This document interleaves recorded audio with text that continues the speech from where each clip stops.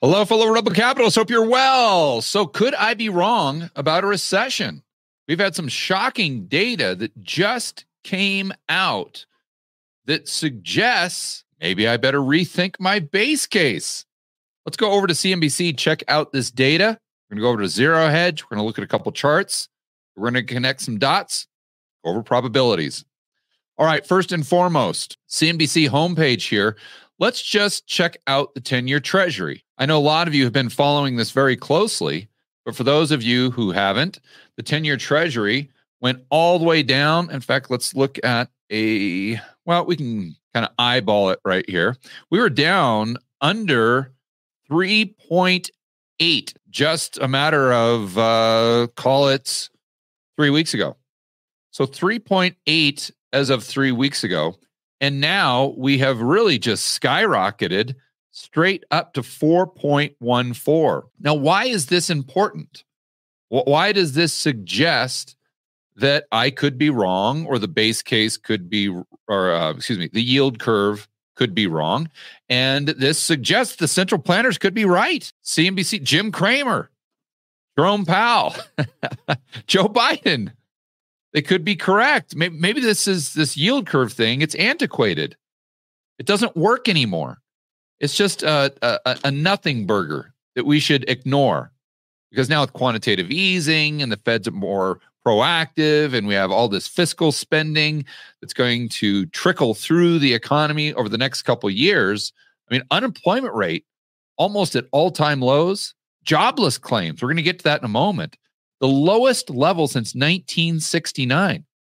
This is not what you would see during a recession. In fact, it's what you would see if the economy was booming. The only outlier, I'm playing devil's advocate here, is this yield curve thingy that for some reason, all these people on YouTube like to cling to, like it's their little safety blanket or something like that. Okay, and I've also said on this channel that when I know I could be, or I'm likely wrong, is when we have an uninversion due to a bear steepener, which is the long end of the curve going up and up and up higher and faster than the front end of the curve.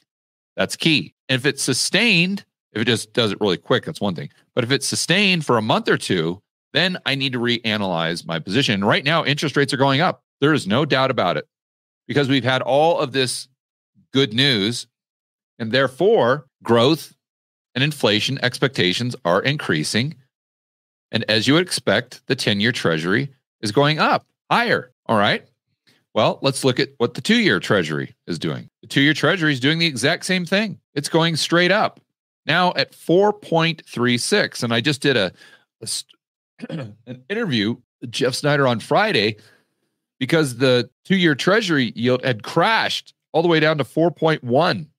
And now it's back up to 4.36. So again, this is telling us that the market is expecting future growth and inflation to be higher than what they were expecting on Friday. Okay, but one thing I want to point out here is the delta has stayed very consistent. Because you remember what happened on Friday, the delta was about 30 or 40 basis points. And then the 2-year crashed down. Now the 10-year went down as well, but not as fast or as far as the 2-year. So the delta between the inversion, if you will, shrank, and that was a bull steepening. Okay, well, now we see both of them going up, but they're going up in lockstep. That inversion is not increasing. It's staying consistent. And I think that's a big deal. Because if we had this bull steepener, the market saying that, hey, George, you're wrong, then what you would have is the 10-year Treasury going up at a faster clip than the 2-year. And you would have that it shrinking even further as far as the inversion or the delta between the two. Very important that we pay attention to that. But now let's go over and look at oil prices.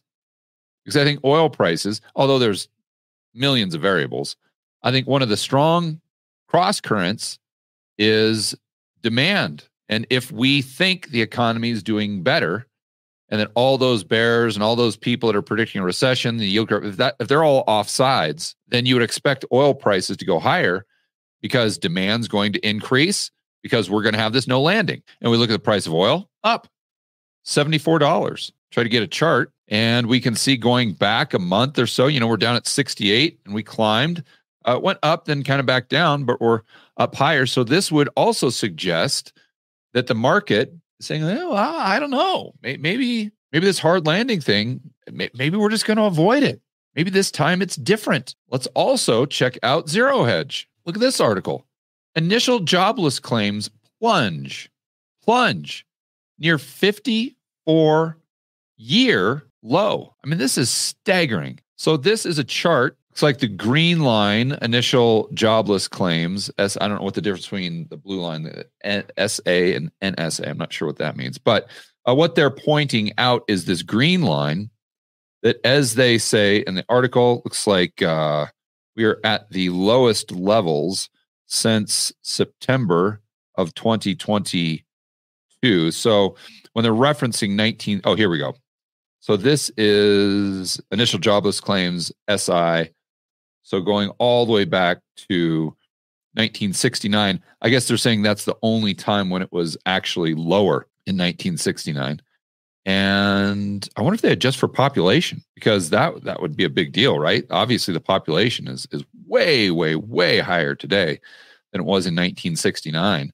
So if this is a number that is not adjusted, well, then if we're comparing apples to apples, then the initial jobless claims would be much, much lower now based on the overall population, as far as a percentage term, if you want to look at it that way. So then we can see some more initial jobless claims. Look at this.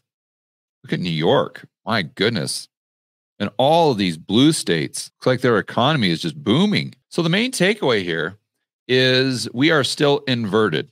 Let me go to a chart of the 2s, 10s. I know I've got that here. Here's the 2s, the 3-month 10-year. So still inverted by 137 basis points. So although the market is saying, okay, well, maybe the data is a little bit better than we thought it would be, the market is by no means waving the white flag on the hard landing. There's no way that you could say that with a 3 and 10-year inversion at over 135 basis points. I mean, that's, let me see if the max chart here so you can get an idea. Look at this, going all the way back to 1982. And we haven't even been close to this level of inversion. Which again, the reason that's a big deal is because that's the bond market signaling how it views the future of the economy, or it's an economic signal that you can basically tells you everything you need to know simply on the prices within this yield curve or the yields themselves. Right? It's not a signal that the Fed is going to be dropping rates. It's a signal that the economy is very, very unhealthy. Kind of like my voice right now.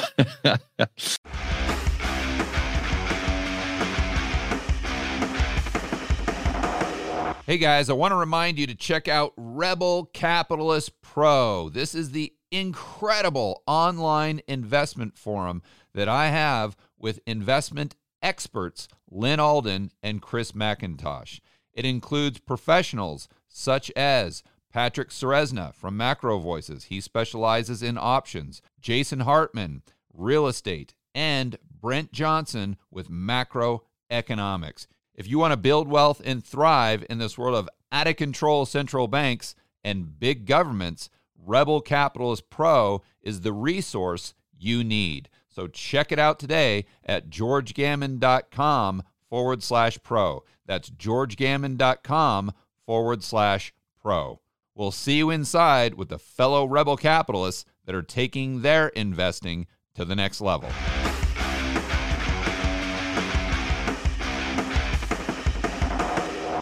But I know I've got a chart here of the spread between the 2-year and the 10-year. So this goes back to what we were saying earlier, where the spread isn't changing. Now, this steepening was a result of a bull steepener. Remember, this was a result of the 2-year coming down. And now it's pretty much stayed consistent, right? This was not now back here, like I talked about with Snyder, that was a result of a bear steepener along into the curve going up. Completely the opposite, oddly enough, of what we've seen lately. Although on this chart, it looks identical. That's why the devil's in the details. Now, there's another thing that I would like to point out. It's simply the unemployment rate. And I had this question on one of our members of Rebel Capitalist Pro, and you could check that out at georgegammon.com/pro. But one of our members on the live stream Sunday night asked me, they said, hey, when you had that conversation with Meet Kevin, I don't actually recall this part of the conversation, but it seemed like he was saying that because unemployment is still very, very low, this means that there's a very low probability that we're headed into a recession, because you would have to see, if we were headed into a recession, you would have to see unemployment skyrocketing. And this is a view that I completely disagree with. I think Kevin's great kid, and I really get along with him, and I would do anything to help him out. But it's not that I see eye to eye with everybody. And I would just simply point out this chart. So the gray shaded areas are recessions, hard landings, if you will. Now look at what happens prior to the recession, and this goes all the way back to 1950s. In fact, the late 1940s. You'll notice that does the unemployment rate skyrocket as you're going into a recession? No. In fact, if anything, it does the opposite. It goes down. Where unemployment skyrockets is when you are in a recession, or even in some cases, it continues to go up after the recession is officially over. Look at this in the early 1990s. We see that unemployment rate came down, and it wasn't at an all-time low, but relatively speaking, it was low. And then during the recession, the unemployment rate went up. And I'm just using the unemployment rate as a proxy for the overall job market or labor market. And then after the recession was officially over, March 1991, unemployment went from 6.8 up to 7.8. You see, the point here is that when you look at the labor market, it's always a lagging indicator. Always, always, always, always. Now, it may be a good argument as to why we're not in a recession right now as we speak. I can respect that argument, and I think that has credibility. But it's a terrible argument as to why we're not going into a recession. All you have to do is look at this chart. So when it comes to the unemployment claims, again, lagging. We got to look at forward-looking stuff, and that's the yield curve. And the bottom line is the yield curve is still massively inverted, but the yield curve is starting to uninvert, but it's not uninverting, at least of the last couple months, from a bear steepener, which is what you would expect if the market was betting on a no landing or soft landing. It's uninverting as a result of a bull steepener. Even if the rates are going up on the 2s and 10s, they're still going up or down in lockstep, right? What we need to see in order for George Gammon to be wrong is the 10-year treasury going up faster than the 2-year treasury, to the point where it exceeds it and it stays higher, let's call it a month or two. Then and I would come out and admit that there's a good chance that I have been wrong about that recession call. And it is true this time. It's different. But what we're seeing, even though the rates have gone up, is we're seeing the delta decline by the 2-year getting closer to the 10-year. So make sure we're paying attention to this, guys. Whenever I speak at a conference or talk to people face to face, if they recognize me when I'm just kind of out in the street or an airport or something, they always kind of ask me for advice. And I always say the simplest thing that you can do is just watch the 2-year yield and the 10-year yield. That's all you have to do. Just use the KISS strategy. Keep it simple, stupid. And when that 2-year, if that 2-year treasury goes back down below the 10 and stays there, or call it a month or two, you know that the stuff's likely going to hit the fan. But if the 10-year goes up faster than the 2-year and stays uninverted for a month or two, then you know that this time it's likely different, and I am likely wrong. But all you got to do is watch those 2 data points. It's really, really easy. All right, guys, enjoy the rest of your afternoon. As always, make sure that you're standing up for freedom, liberty, free market capitalism. I want to make a huge announcement here, by the way, that we're getting almost to the point where we're filled up on Rebel Capitalist Live as far as speakers. Now, this is May 31st, I believe, Orlando. Same venue we had last year. Super excited about that. Let me just go over to some of the speakers here, just so you guys are keeping track, because we've added quite a few. We're going to cap it out at probably 12 or 13 total. But we've got yours truly there, speaking whether you like it or not. Mike Green, Kenny McElroy, Jeff Snyder, Hartman, McIntosh, Mark Moss, Joseph Wang, Rich Cooper. Really excited to have Rich there. Barnes is going to be there talking about the freedom stuff. And we're going to have another couple heavy hitters, of course.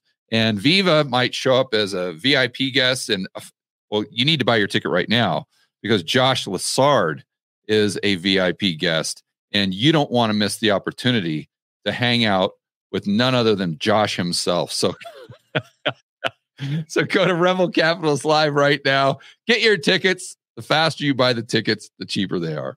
All right, guys, enjoy the rest of your afternoon, and we'll see you on the next video.